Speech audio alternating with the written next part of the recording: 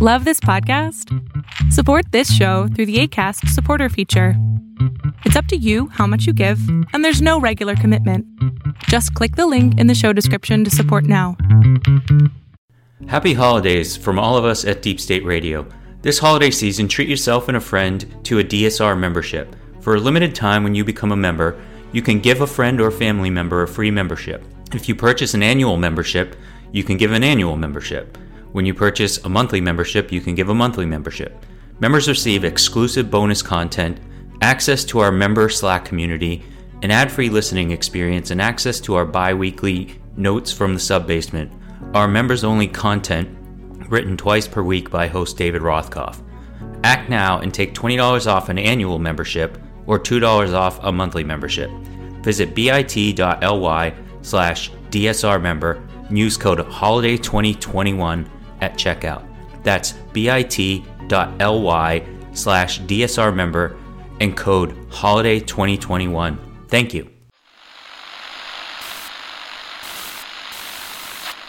9, 12, 10, 28, 2, 23. This is Deep State Radio, coming to you direct from our super secret studio in the third sub-basement of the Ministry of Snark in Washington, D.C., and from other undisclosed locations across America and around the world. Hello and welcome to another episode of the podcast. We are joined today by our friend Laurie Garrett, Pulitzer Prize-winning science journalist, and the person who has kept us informed and I was going to say sane, but at least coping throughout the long COVID epidemic. We're now coming up, I think, approaching our second anniversary of talking to you about COVID in one form or another, just a few months away. Hi, Laurie. How are you doing today? I'm okay. Just moments before we're recording this, the President of the United States got on national television and spoke of our winter plan to cope with COVID. It involves people coming to the United States having to get a COVID screening one day before rather than 3 days before they fly. It involves some more restrictions on international travel. What it does not involve is more restrictions on domestic travel. It does not involve broader mandates, as mask and vaccine mandates are now under assault politically and in the courts. Does not involve things that they've got in Europe, like digital passports and that sort of thing. How do you think we're doing? Are we like pulling out all the stops, or are we not pushing hard enough? David, the problem is that we've never had a strategy. We haven't had one since January 2020. We've been in reactive mode with the virus pulling us by the nose. Every single step has been oh no, look what the virus is doing now. We should do this. You know, there's a famous phrase in Pentagon speak, which is, we're always fighting the last war. And what that's meant to say is we always come to the battlefield with plans and ideas and equipment suitable to whatever was the prior conflict. But now you find yourself in the jungle instead of the mountains, and the stuff that was working in the mountains doesn't work in the jungle. We're in that situation constantly with COVID. We have responded to one permutation, one new variant, one new trend after another. Each time it's racing to catch up with the virus, and the virus is always out in front. I think that what the president has done as of today, and the activation of not only travel restriction related things, but huge increase in testing and a massive subsidy of home test kits, so that the now overly expensive, ridiculously, absurdly expensive home test kits that would make a family of 4 have to spend $100 every single time the family got tested. Those will now be free for most people. And Medicaid is ordered to cover it. Medicare is ordered to cover it. So there are many steps he's taking that are about trying to get more people aware of their status faster. But we now, for sure, have 2 identified cases in America, and one of them is likely to have resulted from an individual being in New York City, and for that individual to have interacted in a convention in New York City and then gone on to Minnesota, where he or she, we don't know gender, was diagnosed. Well, that probably means that we have it here in New York City. And while we have a great health department and they're out there hustling like crazy to try and find any samples, if history serves us, we're going to know what we have when it's already pervasive. One other thing the president announced was getting the vaccine out to the rest of the world a little bit faster. He underscored again that the United States is providing more vaccine to the world at no charge than all the other countries of the world added up. And I think the number at last count was around 1 billion vaccine doses. But I've seen estimates that suggest that what the world needs is something like 9 billion vaccine doses to stop the vaccine in the global south. And of course, that's perhaps where this Omicron variant originated from. But in any event, we're not going to stop the spread until we really get the vaccine out there more broadly. Do you think, again, the U.S. is leading the world? Is it enough? Should the U.S. be doing more? The Biden administration has put a lot of pressure on both Pfizer and Moderna to crank up production adequately to meet the needs of the world. The problem that we're having is that it's really, so far, almost a unilateral American effort. Even though there's a multinational in place, it's called COVAX, kind of run jointly by a variety of different agencies on the international level. And even though lip service is given by other wealthy countries, the truth is the United States is the only country that's really substantially getting vaccine for free to countries in need. And in response to fears about Omicron, a lot of European countries finally started to let loose with some of their parsimonious supplies and suddenly flooded African countries with so much vaccine that the African Union said, wait, slow down here. You know, this stuff has to be in deep freeze. And we've already had to throw doses out because we don't have the infrastructure for distribution on this scale. Please give us steady supplies on a steady schedule so that we can plan and execute accordingly. And the World Bank stepped in last night and said, you know, we're on this too. We agree. This has got to be, you know, you don't just dump a pile of crap on somebody who has 3 friends to help lift it all. You've got to help with the infrastructure. You've got to help with the training. You've got to get personnel, syringes, cold chain, all of it in place. That's where we stand right now, is that finally the donor pool is deepening, but it's chaotic. So I see we are joined by our partner in crime and friend, Dr. Kavita Patel of the Brookings Institution, formerly of the Obama White House, and as recently as 30 seconds ago of MSNBC, because Grant was like, where's Kavita? And I turned over and I saw she was on the television. Supposed to be on the last block of the last hour, which you see how that went. So yeah.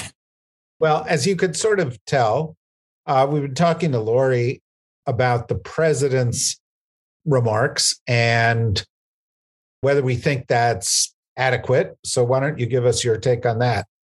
And I have to recommend, I tweeted, which, as David and Lori know, is like resurrecting me from a grave to get me to do it these days. I tweeted one of Lori's, it was FP, wasn't it, Lori? Is that where it's placed? To just put a plug in for a very important article kind of highlighting what I think a lot of people have forgotten about with the relationship in South Africa with HIV and actually its ability to detect variants of concern or interest, kind of the irony, and yet a stunning lack of treatment and kind of this viral reservoir, if you will. Look, I think the president kind of did what he had to do short of the very things he's tried to do and has been failing in courts and appellate decisions with trying to enforce mandates. I would love to see things like I know I'm completely unpopular for saying this. I would love to see things like domestic travel testing requirements, domestic vaccine requirements. My feeling is like we just need to have so many barriers that people have to get vaccinated. We do it in New York City. You guys can tell me how it works with restaurants and social places. I'm very disappointed that we still have these bizarre Southern Africa travel restrictions that, an hour ago, I heard Jen Psaki kind of defending, and I still find no credible evidence-based defense of that. The kind of adage of let's just do this to buy time. And David, you have much broader sense of international policy than I do, but I have yet to find an evidence base that gives me credible reason from a health standpoint to do it. And certainly now that we have evidence of what is defined as community transmission, people who have gotten Omicron, the individual in Minnesota who was infected and didn't know quite from where, a conference in New York City at the Javits Center but had no international travel. I don't know why we're wasting time with travel restrictions that seem to just ostracize us and completely continue slightly racist and xenophobic attitudes from the Trump administration, to be candid. Let's put it this way, David, we've talked about President Biden. He is a marked improvement, but I do worry, and Lori, I'm looking at the kind of RSA data, South African data coming out. This defines his presidency. This could make him a one-term president. So I feel like nothing should be spared at this point. If you look at the growth rate in cases identified and hospitalizations in South Africa, it's a steeper curve than I have ever seen in any epidemic I have ever been in anywhere in the world. Now, because David knows I try to be optimistic and I fail 100% of the time, Lori, the only thing I'm still waiting for is were those largely, kind of to your article, right? Were these people with other conditions such as HIV, or were they Delta naive? Were these people who, and now we also know that Delta we can go down a rabbit hole of, here's some preprint studies that show that if you had previous infection, it doesn't protect you against Omicron, et cetera. But I agree, Lori, what came out today made me feel like we went from bad to worse. And that's not a place I want to be. Well, and I would add that we're seeing with this virus so far, and again, we have to be very careful because we're early stages here and everything is unfolding so rapidly that when I write a story about something related to Omicron, I rewrite it like 8 times before it's published because of constantly new inputted information. But it does look like this has the highest reinfection rate we've ever seen with any variant, meaning you had COVID, you have never gotten sick again with COVID, but with this one, you will. You very likely will. And what that tells us is that we need to be very nervous about just how effectively this variant is escaping stimulation from vaccines to our immune system. It has so many mutations in the portion of the virus that interacts with the immune system that we have to worry not just what each individual mutation does, and how it might affect, let's say, something like triggering dendritic cells of the immune system. But we also have to think about how the various mutations interact with each other to alter the conformation of a section of the protein. I mean, at this point, and we're all going to obviously need to await a huge amount of very sophisticated state-of-the-art laboratory work. But at this point, what worries me is that you just can't have that many mutations and have a thing that looks like the other thing. I mean, to put this in crass terms, and this will be way oversimplified, but I mean, you could have a standard Major League Baseball certified baseball, and then you can go through and say, I'm going to make ones, but I'm going to have every other stitch in the stitching of the outside of the baseball be different.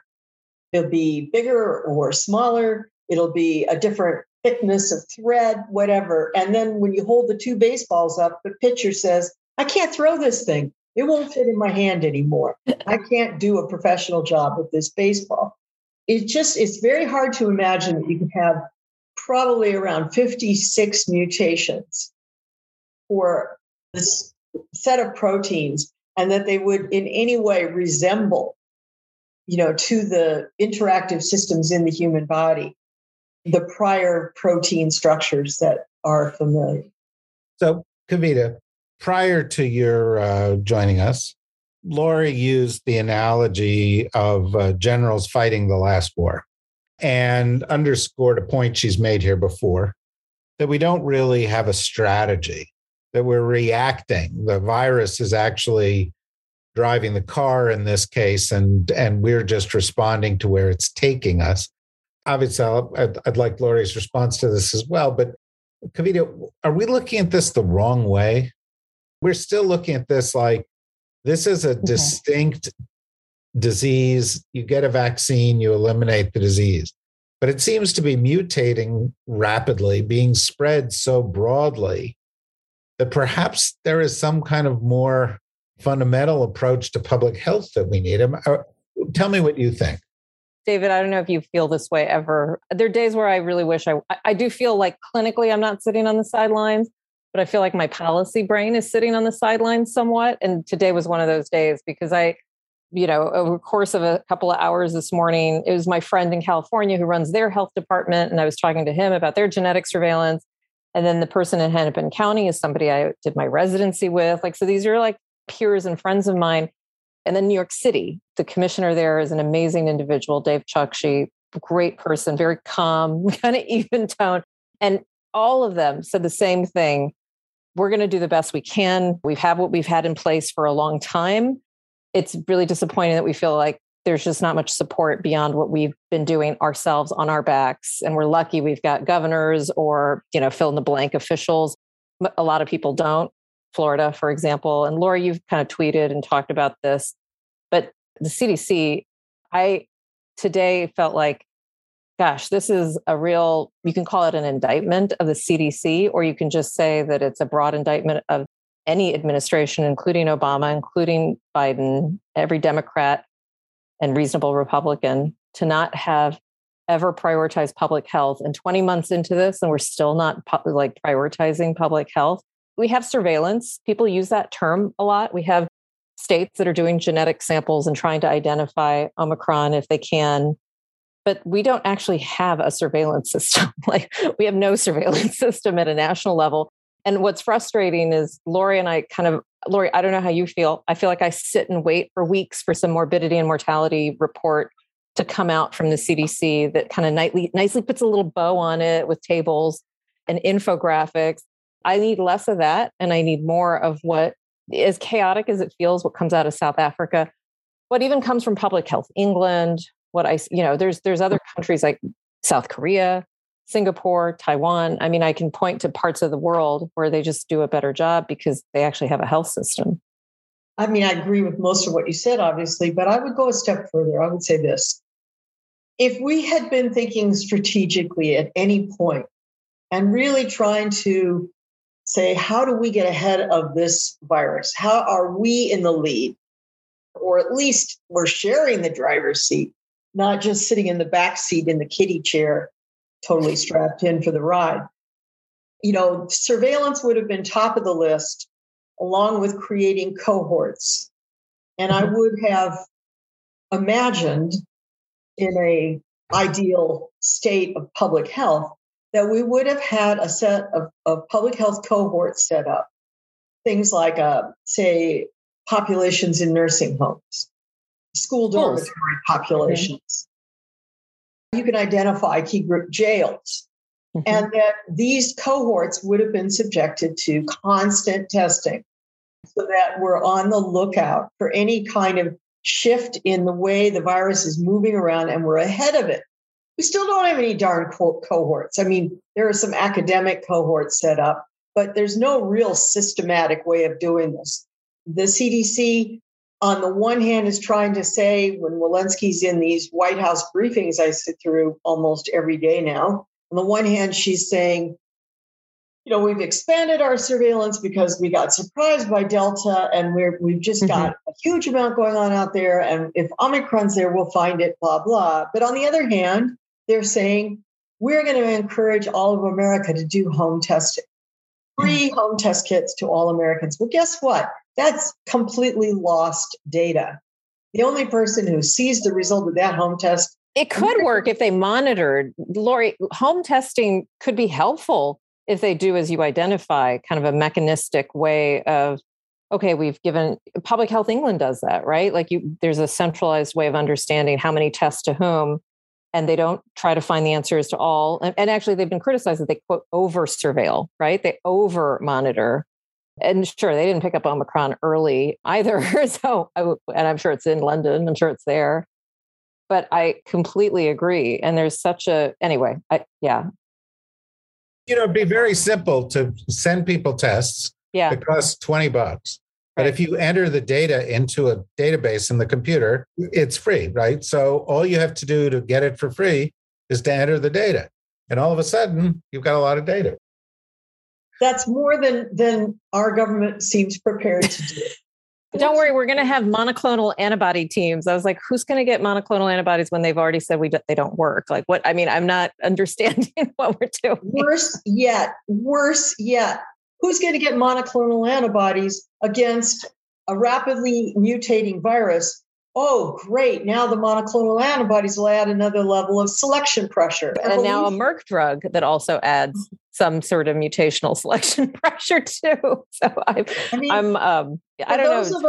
for those of us who were on the front lines with HIV back in the 80s, and we saw one by one the introduction of monotherapies to deal with HIV, AZT and then DDI and then DDC and so on.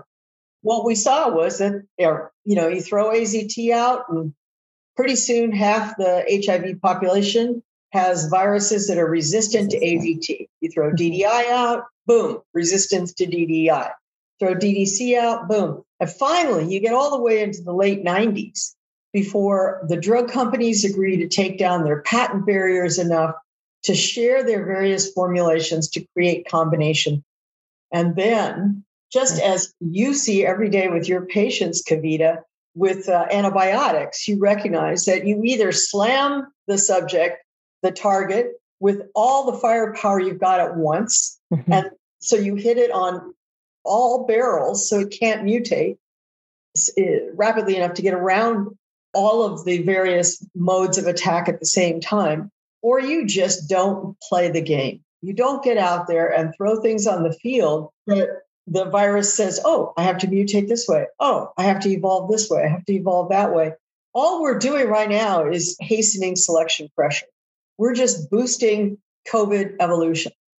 David, how do other countries kind of see us, not our response to Omicron? Like, do they just see us? I feel like there's this visual, if like we just look like gluttonous pigs that are just, gluttonous pigs that, have these bizarre partisan arguments over like Wuhan lab leaks, et cetera. Do other countries just kind of think we're a mockery in our response to COVID and what's happening? Or do they actually still hold some hope that because Biden is like at least not Donald Trump, that we can lead the way? I worry we've lost any global diplomacy. Who takes us seriously right now? I mean, but I'm asking. I don't think it's unqualified one way or another. We're not Donald Trump. That was all bad. We're providing billion doses. We're trying to get people vaccinated. We're doing science-based response to this. And people see us engaging again with COVAX and other things like the WHO, right? Mm-hmm. But having said that, we're at 56% vaccination rate. We have one of two political parties actively opposing the steps we need to take. There's a kind of a view, a couple of people I've talked to, I think they think America is a little cracked as a country. Its politics are dysfunctional. How it handles this kind of thing is dysfunctional. Certainly the way we handle gun violence is dysfunctional.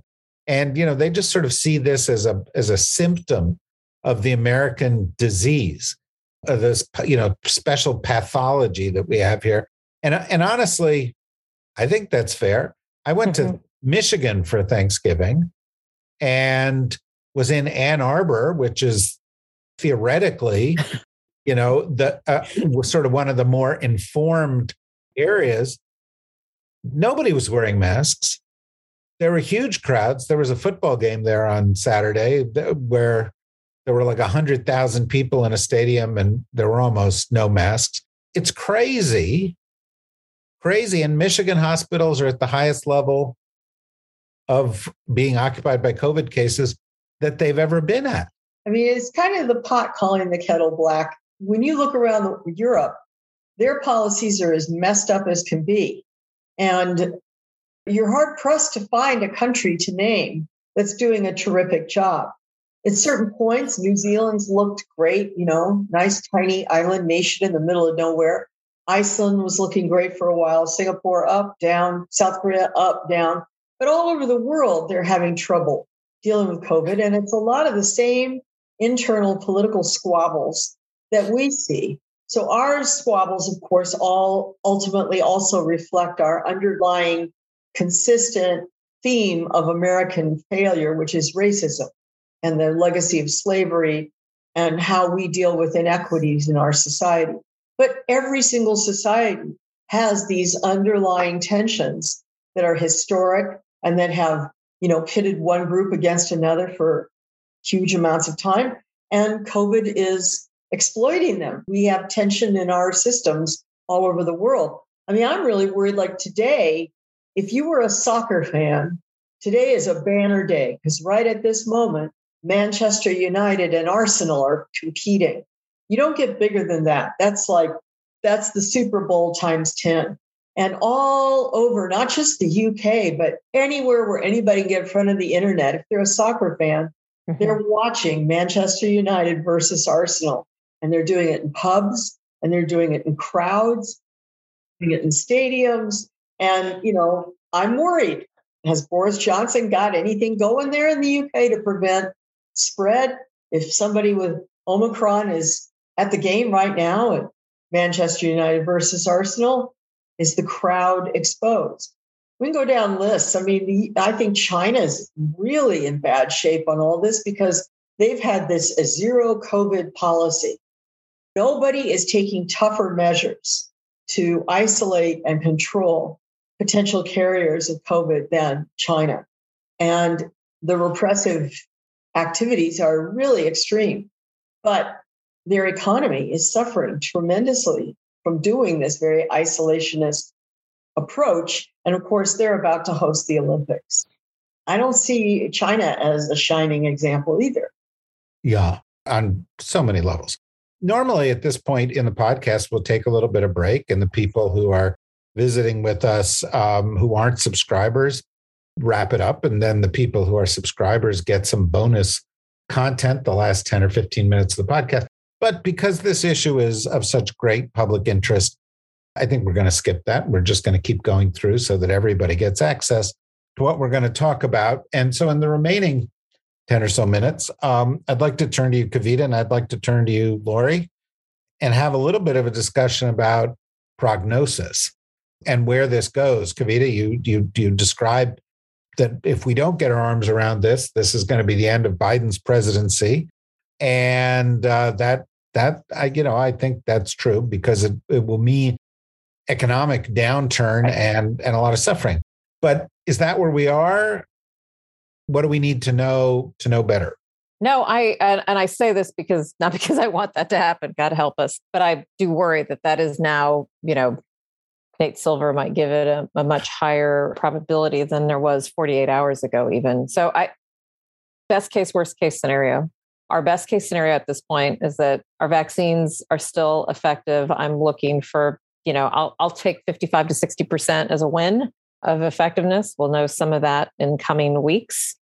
That's a best case scenario. And that we have pretty decent immunity for people who are infected with Delta, that we don't have, that basically that Omicron does not outcompete Delta. I think the big thing is, can it displace Delta, which is still dominant everywhere else in the world?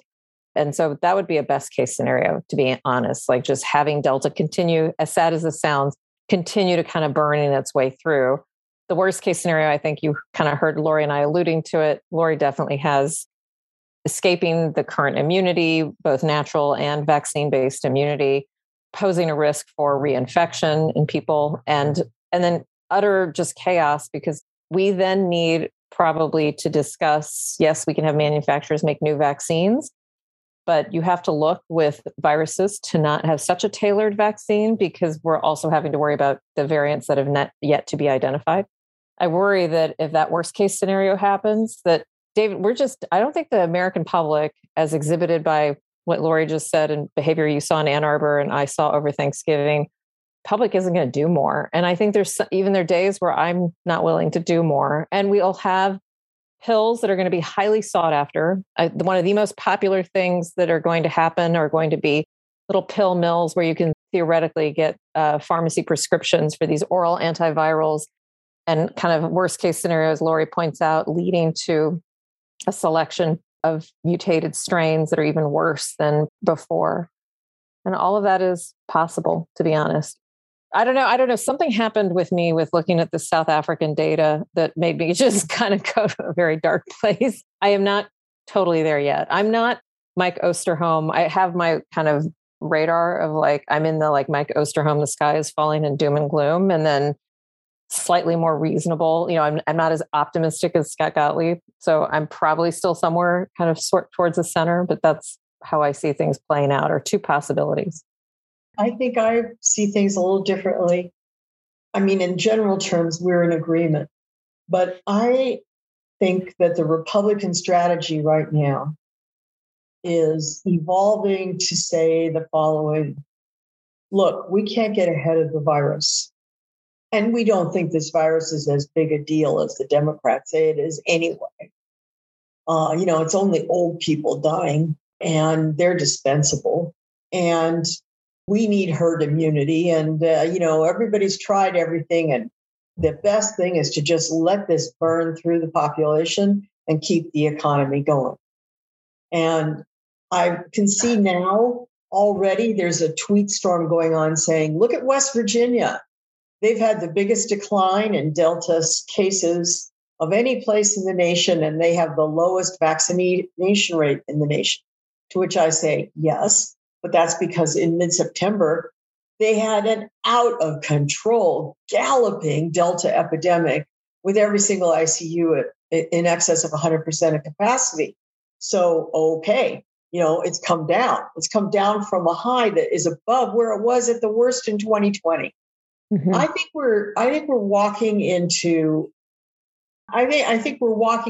a whole new level of political divide, and that it's going to end up in a place so dark where you have the Republicans literally saying the public health establishment has failed, that now we have Lara Logan on Fox News every day saying that the best way to describe Tony Fauci is to call him Joseph Mengele. And the best way to describe the Biden administration's policies is to call it Auschwitz.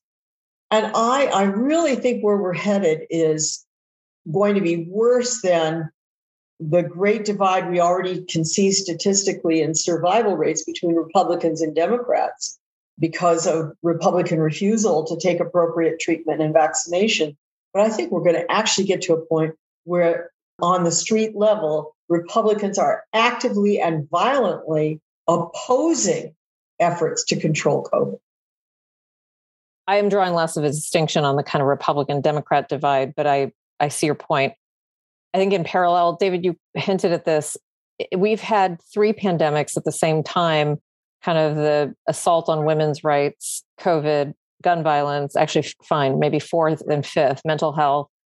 And I think there's a point at which like even people who I think go into medicine and try to do the right thing, like me, just say, screw it. Like none of us can do this anymore. And that we're getting much closer to. So if it's not COVID, let's say Omicron, let's say everything just was rosy, with COVID in general, and it was all fine, and the summer of freedom actually happens. These other things kind of weigh on you. And what happens when you've got half the country that feels that way, women who feel that this kind of is, just listening to Amy, like I can't help but think, I know you're discussing this in another pod. I can't help but think when Amy Coney Barrett's like, what's the big deal with like giving birth? Like you can just give birth and give the baby away. That's no problem. Like that's what's happening. Like that combined with what Lori discussed, that's like the breaking of our backs, I think. I agree with you. And I wish we had more time to discuss this. And I'm sure we will come back to discuss it at greater length in the future. To me, listening to the Supreme Court yesterday was a gut punch, because it was very clear to me that a right that has been the right of American women for 50 years is going away. It's going away as a result of a decades-long effort to get candidates for the Supreme Court to lie to the United States Senate and then go to the Supreme Court with the intention of finding a case like this and removing that right. But I think the broader picture, which you describe, I've actually written a column about, and I think it'll be out tomorrow, possibly in the Daily Beast. And essentially what I call it is a cold civil war.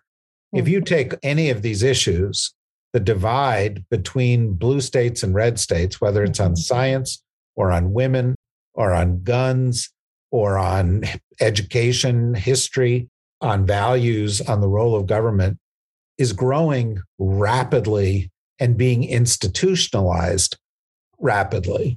And we are going to end up, with a divide between sort of the coasts and the north and the midsection and the south. That's unlike anything we've ever seen. There's not going to be a shooting war. Country's not going to break in two, but because we have a federalist system, it's going to be a two-speed country on all of these things. In any event, more of that later. As always, both of you are extremely enlightening and thought-provoking and helpful, and we're grateful for that. So thank you, Lori. Thank you to Kavita. Thank you to everybody for listening. Obviously, if you were listening, then you're going to make some effort to stay healthy out there, be sensible, and continue to follow us here at the DSRnetwork.com. Thank you all. Bye-bye.